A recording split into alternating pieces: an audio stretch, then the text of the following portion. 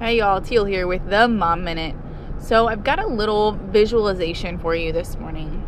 So close your eyes, unless you're driving, don't close your eyes then. And picture darkness. Picture just black, just a void. Now, what I'm sure a lot of us see on a day-to-day basis right now is that darkness is slowly trying to overtake the world. We see it in our schools, we see it in our jobs, we see it in our grocery stores, we see it on the news, we literally see it everywhere around us, and that darkness can be so overpowering. But I want to encourage you in something, that light overcomes darkness. Light can overpower whatever darkness you feel in your life. As Christians, we feel like we have to be a light, right? And that is so hard, and we get it in our heads that like if we have a dark moment that like we're broken, that like God walked away from us. God didn't walk away from you. God is right there. He's with you.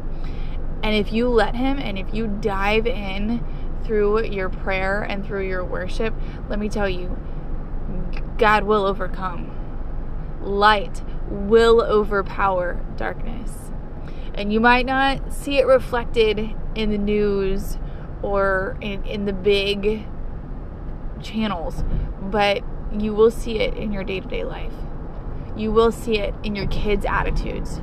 You will see it in just the overall environment and atmosphere at your home.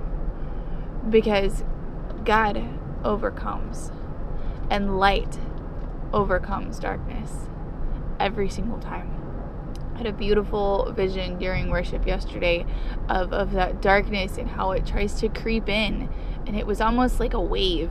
Like it was just slowly coming closer and closer, and then all of a sudden there was light, and that light overtook and overcame that darkness,